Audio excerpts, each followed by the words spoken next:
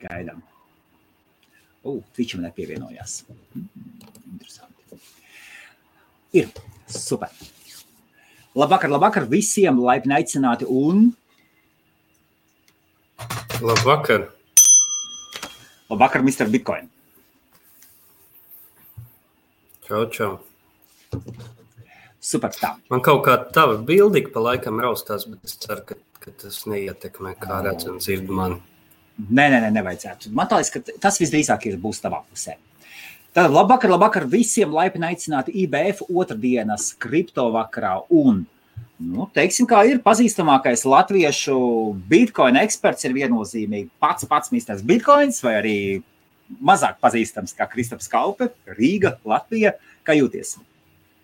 Labi. Sen neredzēts, jā. Man bija atvaļinājums, te pāris dienas bija paņemts. Šodien pirmo dienu tik atpakaļ. Jūtos labi atpūties. Kā atvaļinājums? Forši. Zin kā, agrāk gribēja atpūsties, vairāk brauc pārzemēm. Tagad ar visiem covidiem, sapratu, ka arī Latvijā var ļoti skaisti, kvalitatīvi un teiksim tā, nemazāk pozitīva emocija dabūt. Vajag tikai aizbraukt uz kaut kur tu neesi bijis. Un kur tu biji? Pa Ziemeļkurzem pamatā. Labi, tad labvakar visiem. Vienu reizi nedēļās mēs cenšamies dabūt kripto ekspertus, un numur 1 eksperts ir Kristaps Kaupe, un šodien pastāstīs par 3 lietām. Pirmais ir, kas ir Satoshi Nakamoto, vai viņš viņu pazīst vai ne, vai varbūt jūs viņu pazīst, varbūt viņš ir Latvijas. Vai otrs jautājums, vai Bitcoins pāriet no PoW, tāda Proof of Work, uz Proof of Stake? Un kas mums trešais ir? Tu jau jautājums mums. Kā vecākiem cilvēkiem paskaidrot, kas ir Bitcoins. Un pirms mēs ejam, mums ir jauns intro, un ar to arī mēs šovakar sākam, un tad lecam iekšā.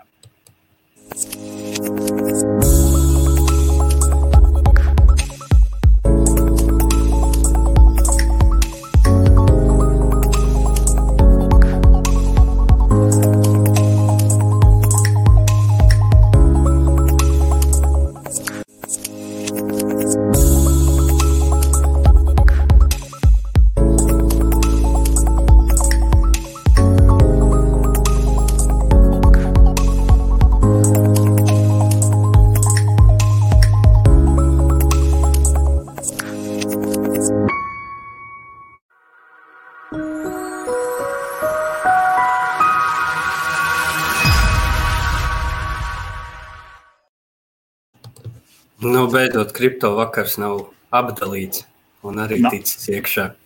Un pats Bitcoins arī ir iekšā. Jā. Labi, Kristaps, sākām. Vai Satoshi, kas ir Satoshi Nakamoto? Par ko tāds cepts? Īsā atbilde ir neviens nezin. Gan jau kāds zina, bet lielākā daļa mēs nezinām. Vai viņš ir anglis, latvietis, amerikānis, japānis? Tas arī nav zināms. Un, tu zini, es esmu par šo jautājumu, protams, domājis, kurš nav, vai ne? Jā. Tas ir interesanti, bet Bitcoin nākotnes vārdā vislabāk jau, lai tas paliek droši vien noslēpums, jo Satoshi Nakamoto principā 2 lielākās, labākās lietas, ko viņš izdarīja. Pirmā radīja Bitcoin, un otrā pazuda, nezinu kur un tā tālāk, jo tas principā radīja to, ka Bitcoinā nav tāda viena autoritāra līdera, ko tur visi klausītos, kurš varētu pieņemt kaut kādas lēmumus, kam visi sekot, jo tas principā būtu tāds, teiksim, kā es ņemos ar serveru lietām, ir tāds jēdziens single point of failure, ka tad ir kaut kāds viens vājais punkts, jo tā skaidrs, kādam nepatiks, var piespiest, nezinu, pēcdienesti valsts lielās kaut ko, vai ne? Lai džeks kaut ko izdara tā kā vajag viņiem, vai ne?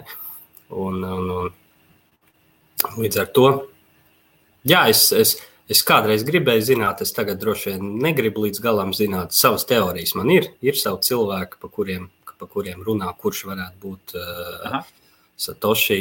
Tur, pirmais tur jāmin tāds Hals Finijs, viņš bija pirmais cilvēks, kas ietvītoja par Bitcoinu. Viņš bija, pēc oficiālās leģendas, viņš bija cilvēks, kas saņēma pirmo Bitcoin transakciju no Satoshi Nakamoto. Un viņš ļoti agri iesaistījās Bitcoin izstrādē. Tā kā, principā, it kā skaits otrais izstrādātājs. Pirmais redzamais ķēdes posms. Jā, bet viņš ir miris, nemiris, viņš ir, principā miris, bet viņš ir krioprezervēts. Tas bija viņa lēmums. Tas ir, kad cilvēki iesaldē pēc nāves cerībā, ka nākotnē būs tehnoloģijas, lai viņi atsaldētu un izārstētu. Viņam bija šitā, kas viņam bija, kaut izkliedētā skleroze vai kaut kas tāds. Jā. Bet es te baidos, es neesmu, medicīnas eksperts, es tur varu kāds skaits, arī sajaukt nosaukums. Kaut kas tāds neārstējams. Tas ir tā kā filmās, tā kā iesaldē, bet viņi iesaldē atceramies, pēc nāvis iesaldē vai? Jā, kad tu nomirsti, tev iesaldē. Ir uzņēmumi, kas nodrošina to pakalpojumu, protams, citi uzskata, ka viņi, nekādas jau garantijas nav, jo šobrīd ir tā, ka pat ja atrastu, kā izārstēt to kaiti, mūsdienās laikam nav tehnoloģija, lai tevi atsaldētu bez pietiekami nopietniem audu bojājumiem. Bet bija šī filma, kā Demolition Man, bija tāda 90. gadu vidū filma ar Stalloni un Bullocku, kur Džeks bija 20. gadsimtā iesaldēts un tad nākotnē atsaldēts un interesanti filmas. Jā. Ok, bet vēl viņš jāatzīmē, ja viņš pēc nāves ir. Jā. Tas ir Hals Finijs. Nākamais tur ir tāds kandidāts, piemēram, Niks Szabo. Viņš ir tagad darbojas ar tā, bet Nika Szabo, ja nemaldos, bija tā, ka šķiet, ka viņš bija arī tajā tēmā, tā kā darbojas, jo principā kaut ko tādu kā Bitcoin, jo cilvēki nav jau tā, ka viņš no zila gaisa uzrādās cilvēki tur 10-20 gadus par to domāja. Un man liekas, es pat atceros, kaut kādā žurnālā tur datortehnika kaut kādā 94. gadā jau bija prognozes, ka drīz jau mums būs šī tāda interneta nauda vai ne tur. Jā. Viņam bija tāds BitGold piedāvājums, bet tas bija uzrakstīts tīri kā zinātnisks papīrs, viņš nekad nebija tā kā kodā pārvērsts. Un kas ir interesanti, ka Bitcoin white paperā ir atsaucis uz visādiem, uz cilvēkiem, kas ir kaut ko darījuši tajā tēmā, piemēram, tur Adams Beks, kas tagad vada Blockstream uzņēmumu, viņš izdomāja to hashcash, kas bija īstenībā proof of work algoritms, bet vairāk domāts cīņā ar e-pasta spamu. Lai spamerim ir kaut kāda jāiztērē skaitļošanas jauda, lai nosūtītu vēstuli, un tas ierobežo, cik daudz viņš var spamu izsūtīt. Jo proof of work ideja ir tāda, ka to darbu izdarīt ir daudz grūtāk nekā pēc tam pārbaudīt, ka darbs ir ticis izdarīts. Un kas interesanti, ka uz viņu nav atsauc, kad ir uz visādiem vēsturiskiem kas ir gājis tajā virzienā, ir atsaucis, bet uz to nav nekādas atsauces, neskapēc. Jā. Un vēl kas bija interesanti, ka Niks Szabo sāka publiski darboties pie Bitcoina pēc tam, kad Satoshi pazuda. Mistiski. Ok. Jā. Bet ir arī pa Adamu Beku runā, jo tur ir cilvēki analizējuši, ko cilvēks raksta. Kad ir viedoklis tāds, ka viņš drīzāk bija brits, nevis amerikānis. Un viņam bija raksturīgs vēl tāds, vai tik Adams Beks to nelieto, viņam bija raksturīgs stils, ka viņš lika 2 atstarpus teikumu beigās. Tas ir, es neatceros, tagad bācis vēl gribēju šito pirms tiešraidzi pārbaudīt ātri, no kurienes tas nāca, vai tas bija kaut kas ar rakstām mašīnām vai telegrāfiem vai kaut ko saistīts, kāpēc lika 2 atstarpus teikumu beigās. Jā. Tā kā tāds ir. Pilnīgi noteikti es esmu pārliecināts, ka Craigs Wrights nav pazīstamākais. Ka tas noteikti nav Satoshi. Tātad mūsu misters Bitcoins apgalvo, ka pazīstamākais Satoshi no visiem nav. Kāpēc? Ir pietiekami daudz, ja teiksim, panāzē, ko viņš runā un tā, viņš ir atklāts. Pirmkārt, ka viņš ir mēģinājis vēsturiski labot kaut kādus blogu ierakstus, jo mums taču ir Wayback Machine interneta arhīvs, vai ne? Bez šaubām. Kur viņš, protams, saka, ka tas nav nekāds pierādījums, es te tiesā, bet visas tiesas viņš tagad ir sācis zaudēt lēnā garā. Ir ļoti daudz, tu vienkārši to cilvēku paskaties, tu saproti, tas Beks ir liels muldētājs, bet tad, ja tu rūpīgāk ej tām lietām cauri. Un pats galvenais bija, ka viņš mēģināja pierādīt, bet Vitaliks Buterins pat, teiksim, viņi nosaucas publiski par, ka tas točna nav, vai ne? Jo tā ideja bija, es negribu tur ieiet sīkākās detaļās, bet ideja, to sauc par, laikam, signaling teoriju. Ideja ir tāda, ka ja tev ir vienkāršs veids, kā kaut ko pierādīt ar maz pieņēmumiem, un tev ir sarežģīts veids, kā mēģināt kaut ko pierādīt ar ļoti daudz pieņēmumiem, un ja tu izvēlēsi sarežģīto veidu, tad visticamāk kaut kas tur nav tīri. Jo patiesībā viss, ko viņam vajadzēja izdarīt, viņam vajadzēja parakstīt ziņojumu ar, teiksim, Bitcoin kaut kādu 1. 2. bloka privāto atslēgu. Un Bitcoin, teiksim, tajā Bitcoin core, kas ir full nodes klients, viņam ir tāda funkcionalitāte, lai tu pierādītu, ka tu kontrolē adresi, tev nav obligāti no tās adreses jāizskaita nauda prom. Tu vari vienkārši parakstīt patvaļīgu ziņojumu un nopublicēt publisku informāciju, lai kurš cilvēks var pārbaudīt, ka tas atbilst, ka tu tiešām, tev ir šī privātā atslēga, lai tu teorētiski vari no šīs adreses aizskaitīt. Paskatro vēlreiz, kā to tehniski izdarīt. Tu to varētu pats izdarīt. Tu to varētu izdarīt? Es to varu izdarīt ar adresēm, ko es kontrolēju. Jā. Es to nevaru izdarīt ar adresi, ko es nekontrolēju. Tas ir, bez šaubām, bet savai adresē. Es nesaprotu, kā to dara? Tā, es varētu pamēģināt ātri palaist testneta Bitcoin klientu, jo es jau negribu nevienam rādīt savus kaut kādas reālās Bitcoin adreses, vai ne? Jā. Kāpēc? Paņem otru pilsonību kaut kādās salās. Nē, tas ir, es to visiem cilvēkiem iesaku. Nevajag nevienam, teiksim, lielīties stāstīt, vai jums ir Bitcoin, cik jums ir Bitcoin. Es principā, es esmu publiska persona, bet ja man tagad ar visu to savu zināšanu, teiksim, pieredzes bāzi, es otrais no nulles, tā kā uzzinātu par Bitcoin, es droši vien izvēlētos palikt anonīms, Bet labi, kādam arī ir jāpiedalās. Ja jau tu esi izgājis, ne? Jāpastāst. Jā. Kamēr laišam, tikmēr visiem, kas skatās un tie, kuri nav iznākuši saulītē, es citreiz pat dzirdu, ka kāds no mūsu skatītājiem pēkšņi nopērk 2, 3, 5 bitcoinus. Un tad es par to padzirdu. Ir ļoti, ļoti forša sajūta. Es saprotu, ka mēs uzzināsim par tiem cilvēkiem tikai tad, kad Bitcoin cena kritīs lejā. Vai kāds paņem 10 000, 15, 20 ieliek mainingā. Kolosāla sajūta. Jā, tā, rādam. Kur ir Bitcoin testneta klients. Testnets ir tā kā testa, tā kā vēl viens paralēls, it kā Bitcoin tīkls, tur ir testa Bitcoin, kuriem nav nekādas vērtības. Okay, jā. Viņi izmanto izstrādātāju, lai testētu funkcionalitāti vienkārši.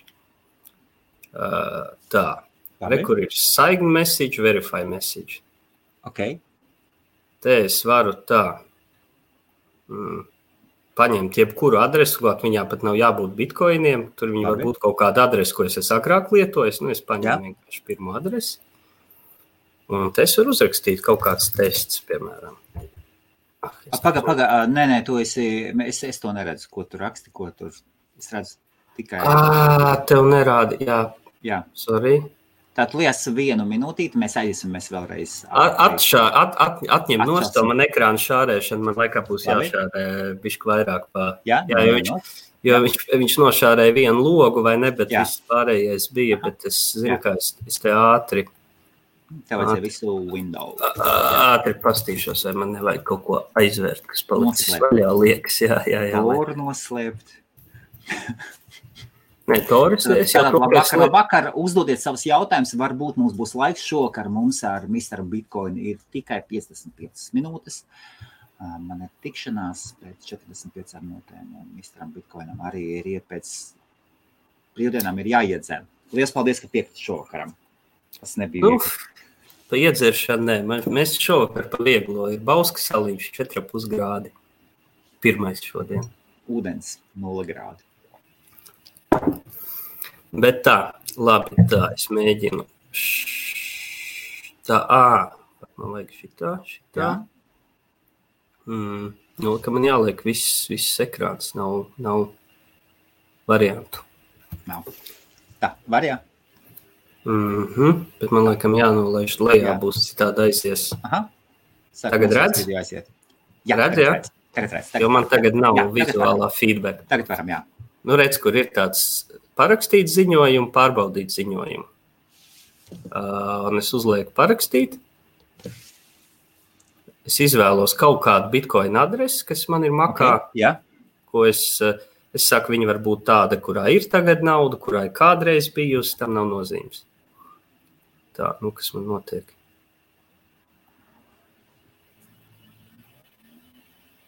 Man kaut kā to ekrāna dalīšanos viss baigi lēns palika. Tā ir, tāds ir. Un vēl pie tām pagalām man jāvar laikam ciet, man te vispār rādās tagad kaut kāds haoss uz ekrāna. Nu, ko? Beidzam šērēt ekrānu? Dalīties ar ekrānu. Pamēģināšu. Tagad uzreiz palika tā, pagad labi. Tagad uzreiz labi, jā. Bet tagad tu esi nedalījis ar ekrānu. Jā. Nu, es tūlītās vēlreiz. Tad visu mēs sagatavosim, un tad mēs atgriezīsimies pie ekrāna dalīšanās. Un... Zinu, kā es izdarīšu. Es vēl atslēgšu. Es nevaru tagad. Es atslēgšu viņu no interneta, jo viņi man te mēģina sinhronizēties fonā. Nē, es to programmu atslēdzu. Nu jā, es paņemu adresi, es uzrakstu tekstu tests, IBF tiešraides tests. Un es nospiežu saigi tādu, man ir kaut kādas, labi, tā nav īsta adrese, man vajag kaut kādu citu, tāpēc, ka, garš tās. Man ir tādas adreses, pret ko man nav privāto atslēgu, kuras ir vienkārši, tā kā, ir funkcionalitāte, ka tur importēt adresi, ko tev programma rādīs, cik tur ir nauda, bet tev nav tiesības izskaitīt. Un ar to es nevaru parakstīt, protams, jo es viņu nekontrolēju. IBF tiešraides tests. Un tagad es nospiežu šo parakstīt ziņojumu. Šeit, jā? Tā. Vāc, kāpēc viņš man te nerāda? Labi, zini, kā es izdarīšu, es uzģenerēšu.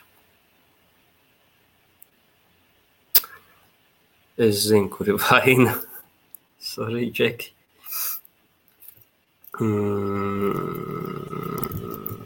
Es neatceros tagad no galvas. Getņu adreses bija jālieto. Ir tā, ka tās segregated witness adreses jaunā tipa, tur tā funkcionalitāte nestrādā, tāpēc man jāuzģenerē tāda savādāka adrese. Un tagad gan būs. Saigi message. Nospiežu dik. Un šeit man ir tā kā tas paraksts. Kas kaut kāda burtciparu virkni. Es tagad viņu nokopēšu, un man blakus ir pārbaudīt ziņojumu. Es ielieku šeit šo parakstīto ziņojumu. Es ielieku to adresi, un to var jau izdarīt pilnīgi jebkurš cits cilvēks, kam es iedod šos divus datus. Tā. Kaut ko es nokopēju nepareizi.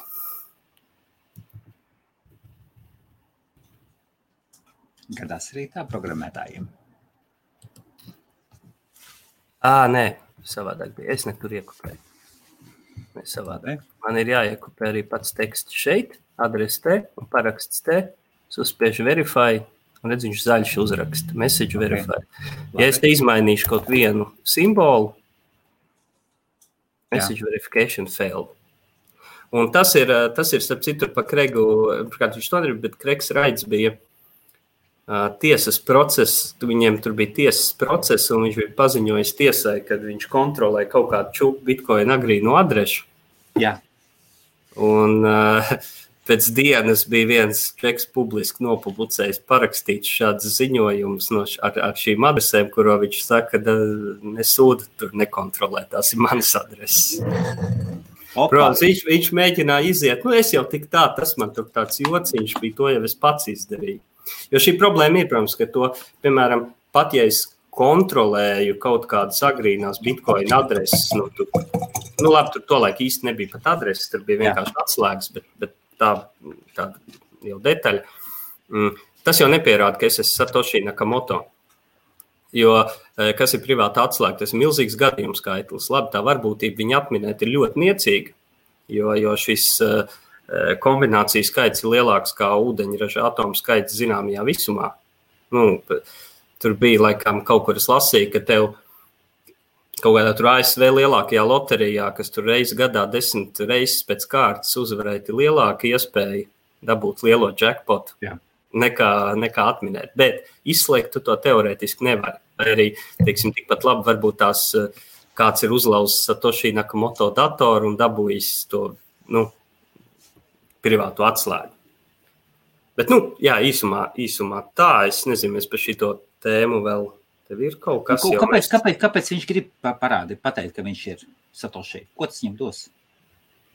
Viņš jau uz to taisa, viņam jau ir tas Enchain, viņam ir tas BSV, kā viņi sauc, Bitcoin, Satoshi Vision, vai ne? Satoshi Vision, jā. Un vispār viņš ir, kā latviski pareizi bija tas termins, šitam te megalomaniak, jā? Ok. Viņš ir tāds narciss liels un uzmanību cilvēkam gribās. Lai gan viņam patīk publiski teikt, ka viņš negrib uzmanību un negrib slavu, bet viņš visu laiku rīkojās pretēji. Ok, tu domā, tad īsts jautājums tev, vai tu sliecies domāt, ka tas ir viens cilvēks vai grupa? Vairāk sliecos domāt, ka viens cilvēks. Jo, ja tā būtu grupa, tad droši vien pirmā Bitcoin relīze būtu kvalitatīvāk uzprogrammēta. Jo, ja tev ir grupa, tad tu atradīsi cilvēks, kas būs teorētiskie matemātiķi, tu atradīsi cilvēks, kas būs labi programmētāji. Tev būs kaut kāds plašāks tas zināšanas spektrs. Bet Bitcoin agrīnais kods nebija tā kā tas labākais programmēšanas piemērs. Protams, tur, es domāju, daļa iemesla ir arī tas, ka neviens jau nezināja, vai tas strādās. Un ka tev vajag konceptuāli kaut kādu, tā kā skici uztaisīt, tā kā proof of concept. Tu skaidrs vienkārši. Alfas versija izmest, alfas betas versija izmest. Jā. Vēl viena nianses ir, ka Bitcoin pirmā versija, viņi darbojās tikai uz Windows, nebija Linux versijas. Lai gan, tagad mūsdienās Bitcoin vairāk darbina taisni zem Linux to pasākumu, jā. Jo tur ir daudz aspekti, un tā skaitā arī drošības aspekts. Bet jā, ka skaidrs, ka cilvēks lietoja Windows ikdienā. Kas, protams, arī var palīdzēt kaut kādu atsijāt apakškopu no kandidātiem. Bet, ļoti liela daļa, jā.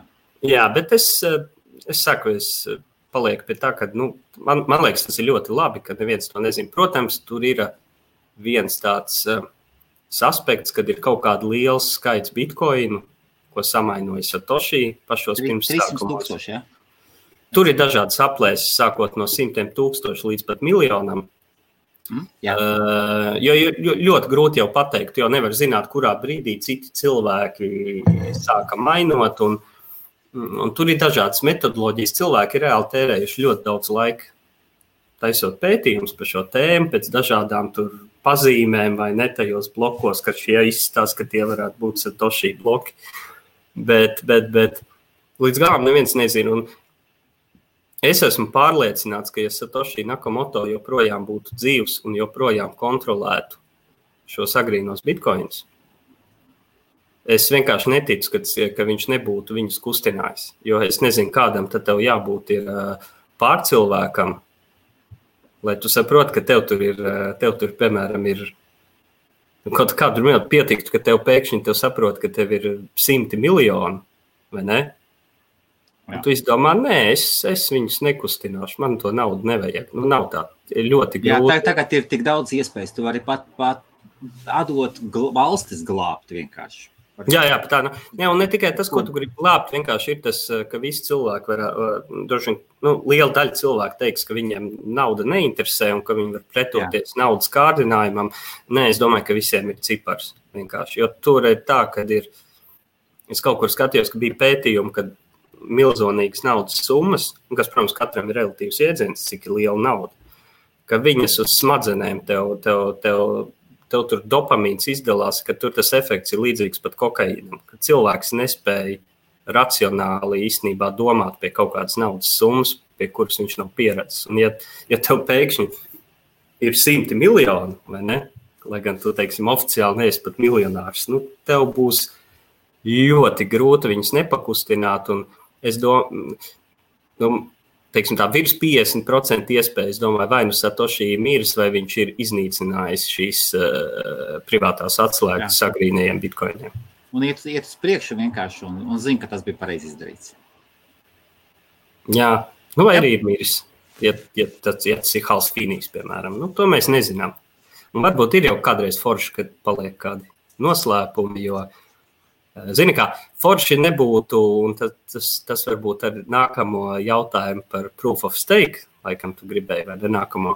Nē, nākošais ir vai kā vecākiem cilvēkiem. Vai tu gribi proof of stake? Nē, vai proof of stake, jo tas būs kā ātrāk. Un saprot, ja tev ir kaut kādā, nezinu, tev ir svarīgs kaut kāds uzņēmums, kas kaut ko ietekmē, vai tev viņa kāda darīšana, ja tu nezini, kam tur pieder 90% kapitāla daļu, kas to visu kontrolē, un kas, teiksim, tiek kaut kāda informācija un pieņem lēmums, tad jūties slikti. Bet Bitcoin gadījumā, un tas ļoti sasaucās ar proof of work, proof of stake un vispār kā darbojas Bitcoins, ka īsti tas, ka tu kontrolē kaut vai miljonu Bitcoinu, tas tev nedod kaut kādas kā diktatora tur tiesības uz protokolu vai ko, jo vienkārši tas tā nestrādā. No sākuma paskaidro lūdzu, kas ir proof of work un kas ir proof of stake. Okay. Jo mums ir liela daļa cilvēku, kuri vispār neko nesaprot un saka, es skatos, es neko nesaprotu, bet jūs runājiet. Ir forši un Mr. Bitcoins, tas ir nazis. Labi, tas ir pareizi, un es jau, man liekas, es kaut kā teicis to, kad ir, kas man patīk šitajās tiešraidēs tagad ar tevi, kad es pats arī mācos izskaidrot lietas, jo ja tu esi kaut kur gribi justies labs speciālists, tev jāprot izskaidrot lietas ļoti vienkāršiem vārdiem. Jā. Un jo tu esi augstākā līmenī, jo tu patiesībā mācies vienkāršāk pastāstīt. Un es jūtu, ka es neesmu tik labā līmenī, kā man gribētos, tīri uz to, lai es varu cilvēkiem vienkāršot. Man jau liekas, tas nāk labi. Kas ir proof of work? Jā, proof of work, jeb darba pierādījums.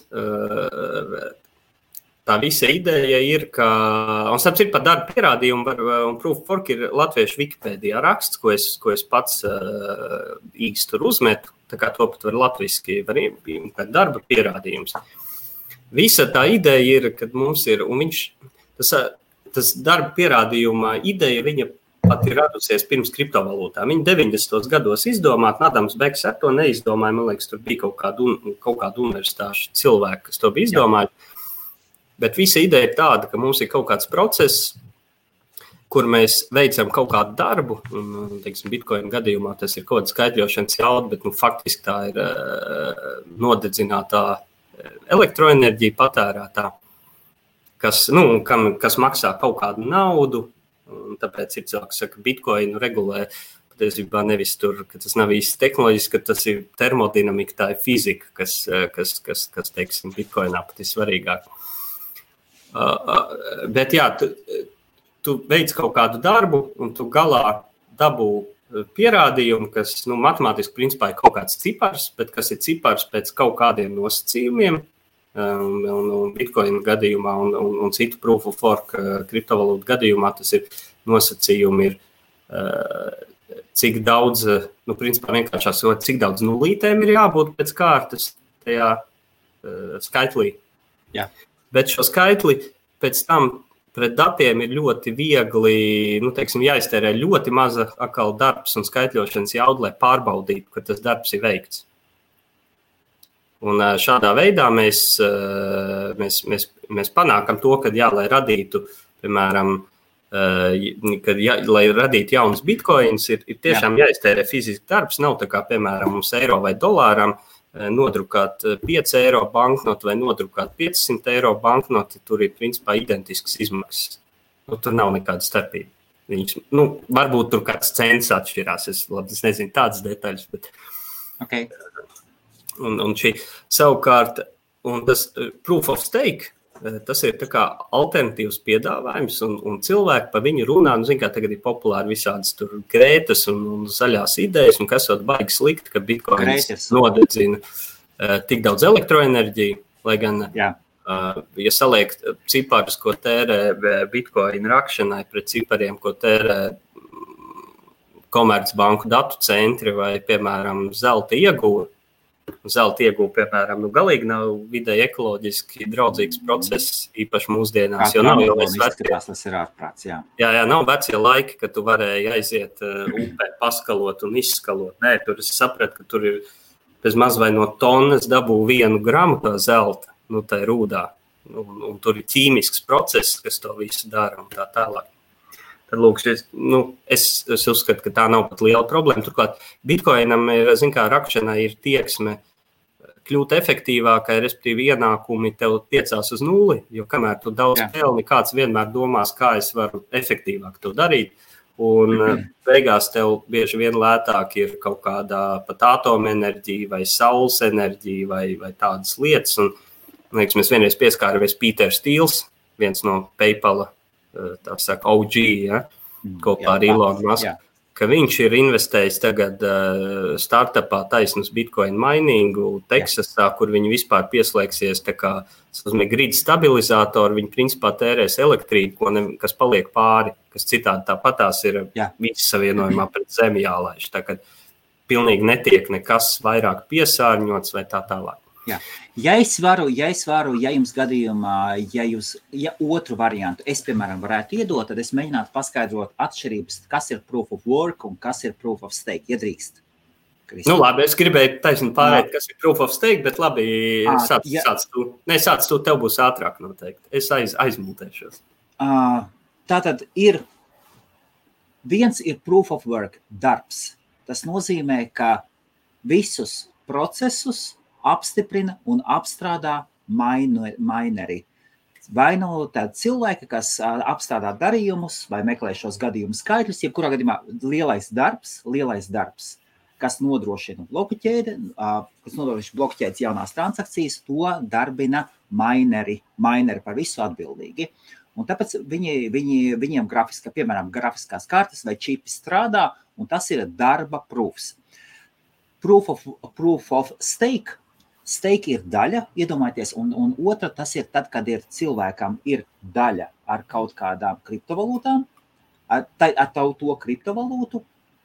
Ir dažādas kriptovalūtas sistēmas, un ir kriptovalūtas, kur kontrolē, kur apstiprina darījumus un jaunus blokus tikai tad ar serveriem, ar fiziskiem serveriem, ja jums ir noteikta daļa kriptovalūtu, un jūs ar šo savu daļu kriptovalūtu jūs garantējat, ka jūsu apstiprinājums ir pareizs. Tad no vienas puses darbs, fizisks darbs, no otras puses akciju sabiedrības. Es tādu savādāku paskaidrojumu iedotu.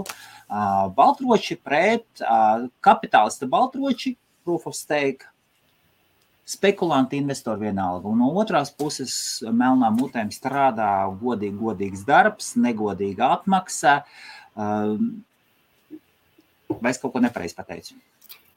Konceptuāli pareizi. Ļoti, ļoti pareizi. Es arī gribēju to tā saliet. Principā, teiksim, ja proof of work algoritmā, kā tu, tā idejā, kā uz kriptovalūtām, kā panākt, lai cilvēki nešmaucās, ir tas, ka tu esi iztērējis kaut kādu elektroenerģiju, tu esi ieguldījis tajos racējos un tā tālāk, un tev ir izdevīgāk nešmaukties. Tu nopelnīsi vairāk naudu, esot godīgs. Jo, ja tu šmauksies, tad visi tavu bloku atmetīs, un tu būsi iztērējis lielu naudu par neko, un tev no tā nekas neatsirīs. Tev vienīgā motivācija varētu būt, ka tu gribi iznīcināt Bitcoin. Bet tad jautājums, vai ne, cik tu miljonus tam gribi projektam tērēt, un vai tas ir tā vērts. Ka tev Par to bija, protams, ka pat valsts var kaut kāds mazāks valsts, viņas var aizdomāties, kāpēc mums tas bitcoins tā netraucē, mēs to vienkārši varam nopelnīt. Nu, lūk, un savukārt proof of stake šo, kā panākt, lai cilvēki nešmaucās. Tā ideja ir tāda, ka tu paņem kaut kādu kriptovalūtu, tu viņu ieliec tā kā iesaldē tur, un tad uz tā pamata tu verificē, vai viss atbilst noteikumiem. Un ja tu gadījumā šmaucies un gribi kaut kādu palaist bloku, kas neatbilst noteikumiem, un ja tu nekontrolē vairākumu no šiem procentiem, tad algoritms ir tā, ka tad tev atņem visu to naudu, ko tu esi iesaldējis uz to brīdi. Un līdz ar to tev ir arī tā ekonomiska motivācija nešmaukties. Un pieliekot klāt, vienu sekundīti pieliekot klāt, ir kriptovalūtas, kurām ir tikai proof of work, piemēram, Ethereum, Bitcoin, Litecoin, kurām ir tikai proof of work, pirmais ir proof of stake un ir miksētie kopā, piemēram, Dash, kurā miksē kopā. Jā, Dash es uzskatu, ka viņš ir miksēts, viņam ir pamatā it kā proof of work, bet viņiem atkal steikojot cilvēki dabū procentu kaut kādu par it kā, kaut ko viņi papildus dara. Jā. Bet, un šeit es arī uzreiz man, kas ir tas, teiksim, vispār oriģināls jautājums bija, vai Bitcoin pāries uz proof of stake? Jā. Kur es uzreiz pateikšu, ka nē, kad es dodu 99,999, ka nē, jo Bitcoinā, lai kaut ko tādu mainītu, būtu jābūt, ka tiešām 99% saka, jā, tā ir laba ideja, un pietiekami daudz cilvēki tam nepiekrīt, un es arī tam nepiekrītu, un tie argumenti, principā, kas man galvenais liekas, ka tas ir tā kā, zini, kā mums, teiksim, balstās kaut kāds, teiksim, tas kapitālisms ar mūsdienās. Korporācijas paliek arvien lielāks, un tev beigās ir arvien mazāks cilvēku skaits, kas kontrolē daudz vairāk. Okay. Un, principā, ja tev, es nezinu, tev pieder vairāk kā 50% kaut kādā milzīgā tur stratēģijas globāli svarīgā tur bankā, vai ne? Tev ir nenormāla vara. Un kas ir galvenais, ja tu nopērc, ja tu kaut kādā veidā tai kriptovalūtai tiks pie virs 50% no šī visa apjoma, kas ir emitēts, tad nav vairs nekādu veida algoritmiski, kā tev atņemt šo totālo kontroli, ja vien tu pats nepārdod. Jo tavu tie visi jaunimitētie koini nāks proporcionāli, cik tev ir iesteikotas daļas.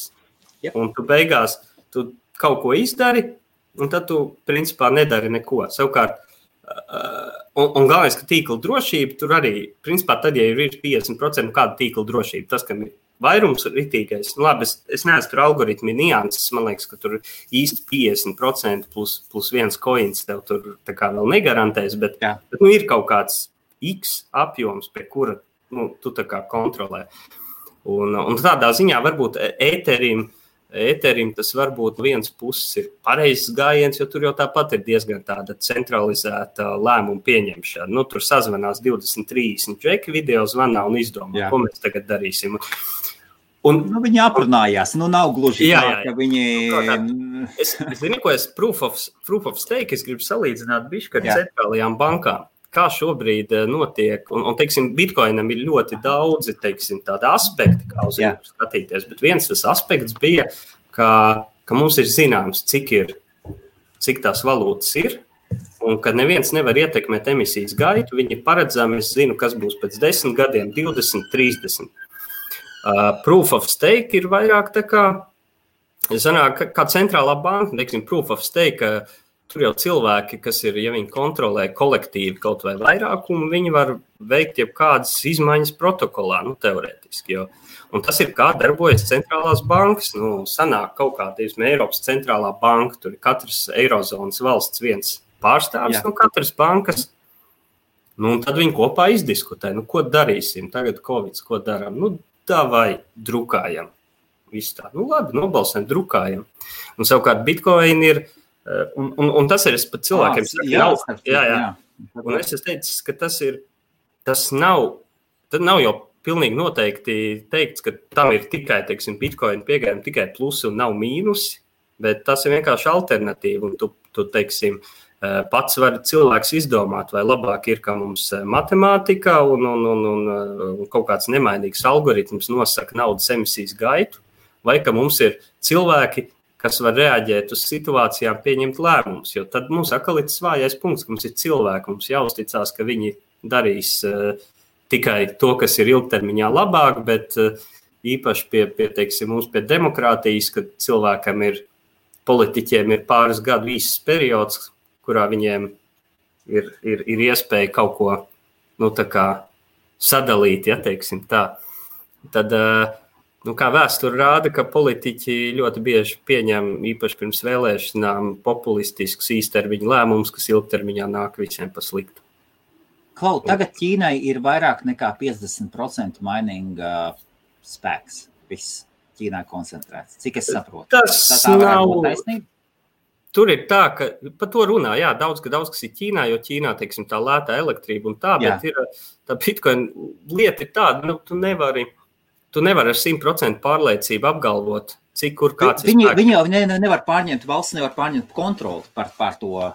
Tā ir cita lieta.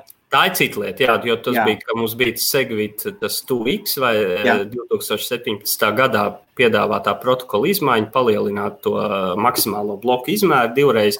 Tur uz vienu brīdi, man liekas, bija kāds 80-90% mineru teica, ka viņi to atbalsta.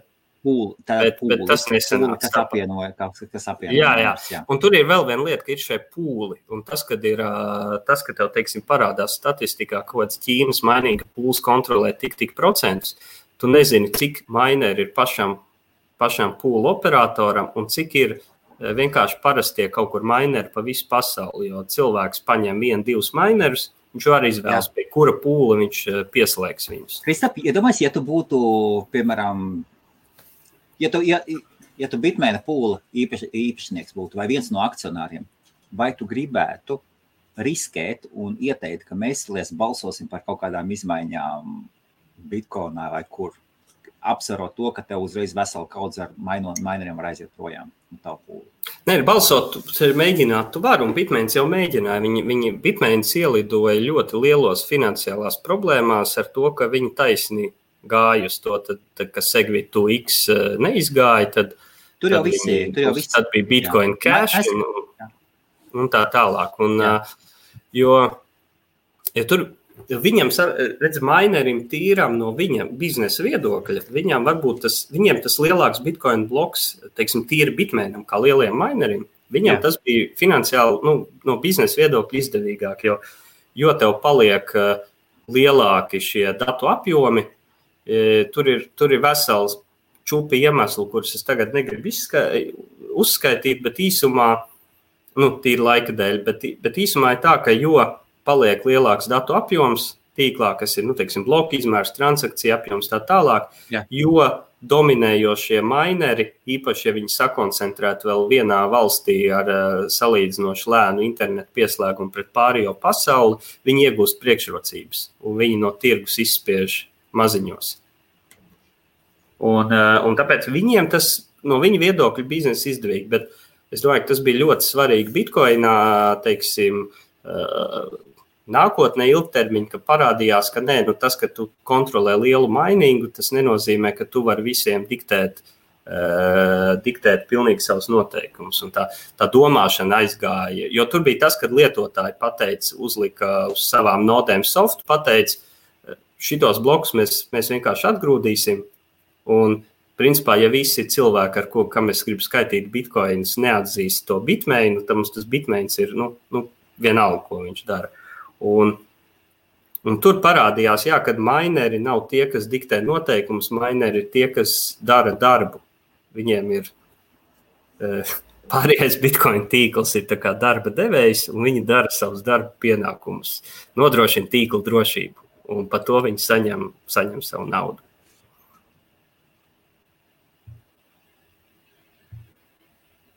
Par ko Kaspars šito domāja?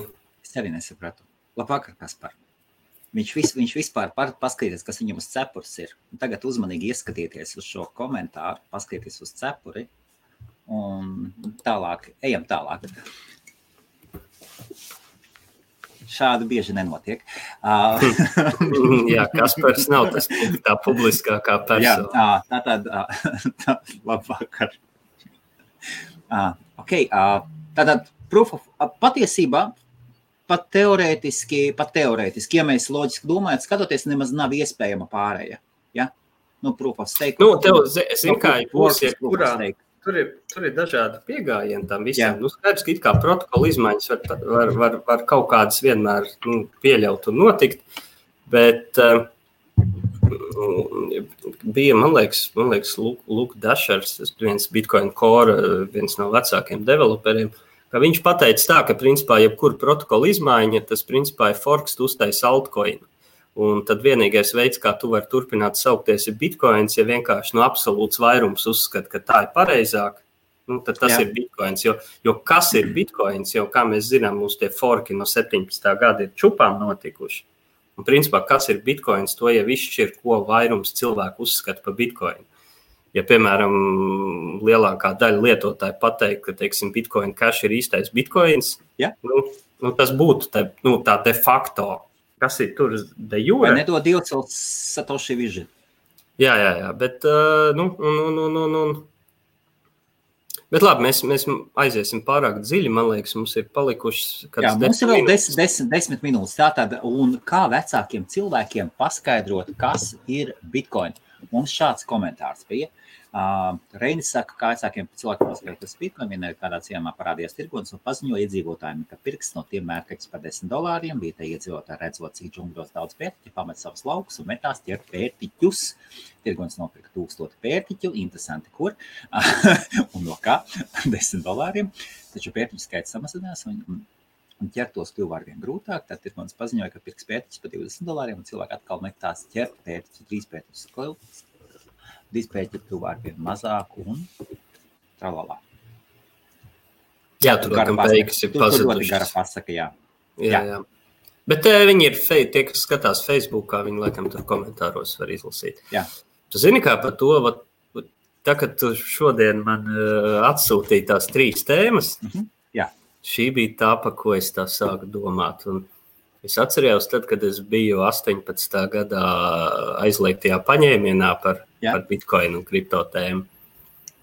Tad es atceros, ko stāstīja pēc tam mana vecmāma, kas to bija skatījusies, ko stāstīja mana sievas māte. Teksts bija apmēram līdzīgs. Neko nesapratām, bet izklausījās baigi gudri. Jā, es tev piekrītu. Un, ir grūti, jo cilvēki, zin kā, attiecībā uz naudu un tādām lietām cilvēki patiesībā ļoti konservatīvi. Ja vajadzēja 10 gadu, lai, teiksim, maksājuma kartes, kredītkartes, tas jau ir šiet 60. gadu izdomājums, vai ne, bet viņas, kur mainstreamā aizgāja 90. 2000. Cilvēki papīra naudai neticēja 100 gadu, vai ne, un ļoti cilvēki ir konservatīvi, un veciem cilvēkiem, tur ir grūti. Es domāju, ka tas Bitcoin aspekts, kas patiesībā var būt cilvēkiem, kam, manuprāt, vajadzētu būt saprotamākam. Es domāju, ka tīri kaut kādi vecāki cilvēki, kas ir, es domāju, Latvijas kontekstā un vispār postpadomi un šo platumu grādu kontekstā, ir cilvēki piedzīvojuši ļoti daudz naudas reformas. Cilvēki piedzīvojuši lielas inflācijas, hiperinflācijas un tā tālāk. Un tas jau ir pa lielai daļai rezultāts centrālo banku un politiķu spējai vajadzības gadījumā drukāt naudu. Un tad Bitcoins ir šī alternatīvā sistēma, kaut kas tā kā digitālais zelts, kur nav šīs iespējas. Bet tas grūtākais ir, es domāju, ka tur ir 2 aspekti, kas ir grūti. Pirmkārt, iestāst cilvēkam, kā tas tehnoloģiski tiek panākts, jo viņš nesapratīs, jo cilvēki ir pieraduši pie hierarhiskām sistēmām un decentralizētas kaut kāds. Tas ir viens. Otrs, vecākajiem cilvēkiem lielākoties ir problēma, ka viņi ir pieraduši, ja viņiem kaut kas pieder, tad tas ir kaut kas taustāms. Viņam ir jābūt tā kā, ka viņi var aptaustīt. ko dara ļoti daudz pensionāri, ka viņi saņem savu pensiju bankas kontā, viņi pirmā dienā iet pie bankomāta, izņemt ārā, jo viņi grib to, ja kaut kas eksistē, tad tam taču jābūt redzamam un sataustāmam. Kā var eksistēt kaut kas neredzams un bez, tā kā abstrakts, vai ne? Zemeslode, apaļa. Domas un informācija, protams. Bet, kā, bitcoins ir principā, tā ir informācija. Un informācija un domas un idejas, tas jau arī kaut kas netverams. Kristap, šodien cilvēki tic astroloģijai, tā kā es nezinu kam. Jā, tas ir labs arguments. Cilvēki šodien tic astrologiem, burtiski viņi vairāk paļaujās uz astroloģiju nekā vilcienu sarakstām Rīga, Jelgava, Rīgas, Sigulda. Man liekas, cilvēks spēja ticēt abstraktām lietām ir pārāk maz novērtēta. Secinājums ir vajadzīgi astrologi, kas tic bitcoinam, un tad vairāk cilvēki sapratīs. Kā tu paskaidro vecākam cilvēkam, vai arī cilvēkam, kas pilnīgi ar tehnoloģiju nav saprašanas, kas ir pilnīgi normāli? Kas ir bitcoin? Es teiktu, interneta nauda. Tikai, manuprāt, tas ir visvienkāršāk teikt. Mums ir valstu valūtas un mums ir interneta valūta. Bet jā, un viņu atšķirībā no cilvēkiem, kas pieņem lēmumu, mums ir algoritms, kas pieņem lēmumu. Bet es domāju, ka starp citu, Helmut, šis ir pilnīgi noteikti jautājums, kurā tu māki paskaidrot labāk kā es. Bet es mācos, es tiešām gribu tevi pilnveidot šajā jomā. Es pilnīgi to pašu saku, ko tu. Es parasti skaidroju tādu. Es bieži sanāk ar citiem cilvēkiem satikties, un nav teikts veciem. Man ir daudz uzņēmēju satiek, viņi saka, kas tas ir. Un tad ļoti vienkārši paskaidrot. Ir mūsu fiziskā pasaule, kur ir nauda un ir daudz valūtas. Un internets, kā parādība, ir patiesībā ļoti, ļoti jauna. Un internetam bija vajadzīga sava nauda. Ilgi nebija, un tad viņi sāk parādīties. Tad kaut kāds PayPal parādījās kas, un beidzot internets ir pieņēmis, ka viņiem būs savas virtuālās naudas, un bitcoins ir viena no viņām, un uz doto mirkli visuzticamākā, un neviena tik tuvu tam nenāk. Un nav svarīgi, kā viņu iegūst, vai tu tici vai netici, viņu var jebkurā brīdī apmainīt pret fizisko naudu, nevienmēr tas ir viegli, tomēr tā ir nauda, kuru izmanto. Ir sava valūta, tāpat kā jēna, tikai viņas pasauli ir internets. Un daudzās vietās jūs varat samaksāt ar šo internetu naudu. Daudz kur nevar. Ir ok. Komentārs par PayPal, kad es esmu lasījis, ka man liekas arī Pīters Tīls to vai tik nav kaut kur izmetis. Principā tas, ko PayPals gribēja sākumā radīt, bija kaut kas līdzīgs Bitcoinam. Bet kāpēc viņiem tas nesanāca un kāpēc nesanāca daudziem citiem, ka tā problēma ir tāda, ka valsts negrib šo savu monopolu, ka viņi kontrolē naudu, nevienam atdot, jo tas, kas kontrolē naudu, tā ir ļoti liela vara patiesībā un ļoti daudz. Līdz ar to bija nepieciešams uzbūvēt sistēmu, un līdzīga sistēma ir internets.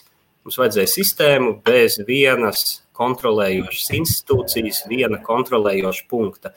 Un internets šādi amerikāņi uzbūvēja, jo tas bija domājot par 3. pasaules karu, pa kodolu karu, bija vajadzīga datortīklu sistēma, kur nav viens centralizēts punkts, ko var iznīcināt ar vienu kodolu triecienu un apturās visa komunikācija. Un internets ir kaut kas, ko patiesībā mums augstais karš varbūt ir iedevis, jo es domāju, ka neviena valdība, arī amerikāņi, viņiem jau nepatīk, ka internets ir tik decentralizēts, tik brīvs, bet, džins ir izlaists no pudeles. Un bitcoins ir kaut kas līdzīgs tikai attiecībā uz naudu. Bet, protams, tur ir, cilvēki pieraduši ticēt,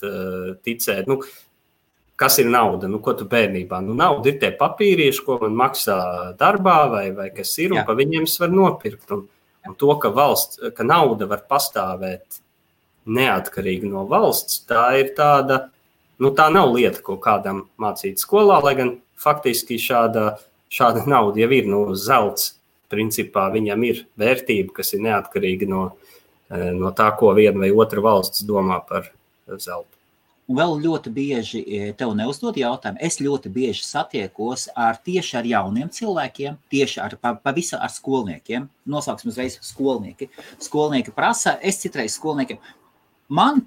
Es jums varu visas savas adreses parādīt, man viņas vienmēr tukšas, es kaut ko uzkrāju, sāku kaut kādi $10, $20, $100, $200, aiziet līdz $2000, un tāda viss izdaļāju vai kaut kur citur. Tāpēc, un es ļoti bieži skolniekiem iedodu kaut kādu. Viņi saka, un pirmais jautājums, viņi neprasa, kas ir Bitcoin, viņi prasa, bet vai tas ir legāls? Pirmais jautājums.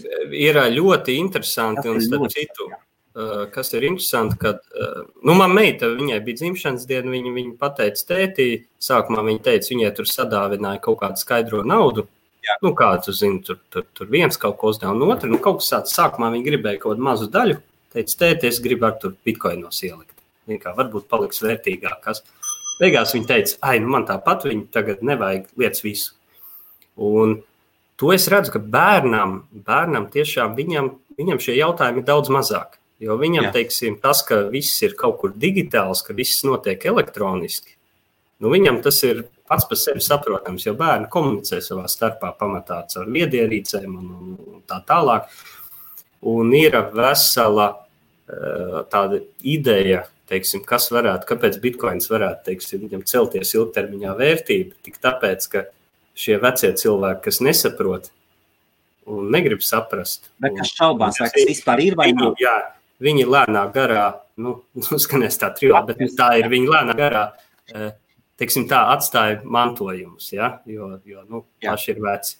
Un savukārt šī jaunā paudze, kas saņem šos lielos mantojumus, viņiem liekas pilnīgi ok, ka, ja vecie cilvēki pirka zeltu, ja gribēja nodrošināties pret inflāciju un tā, tad jauniešiem ir daudz lielāks procents, kas nopirks bitcoinu.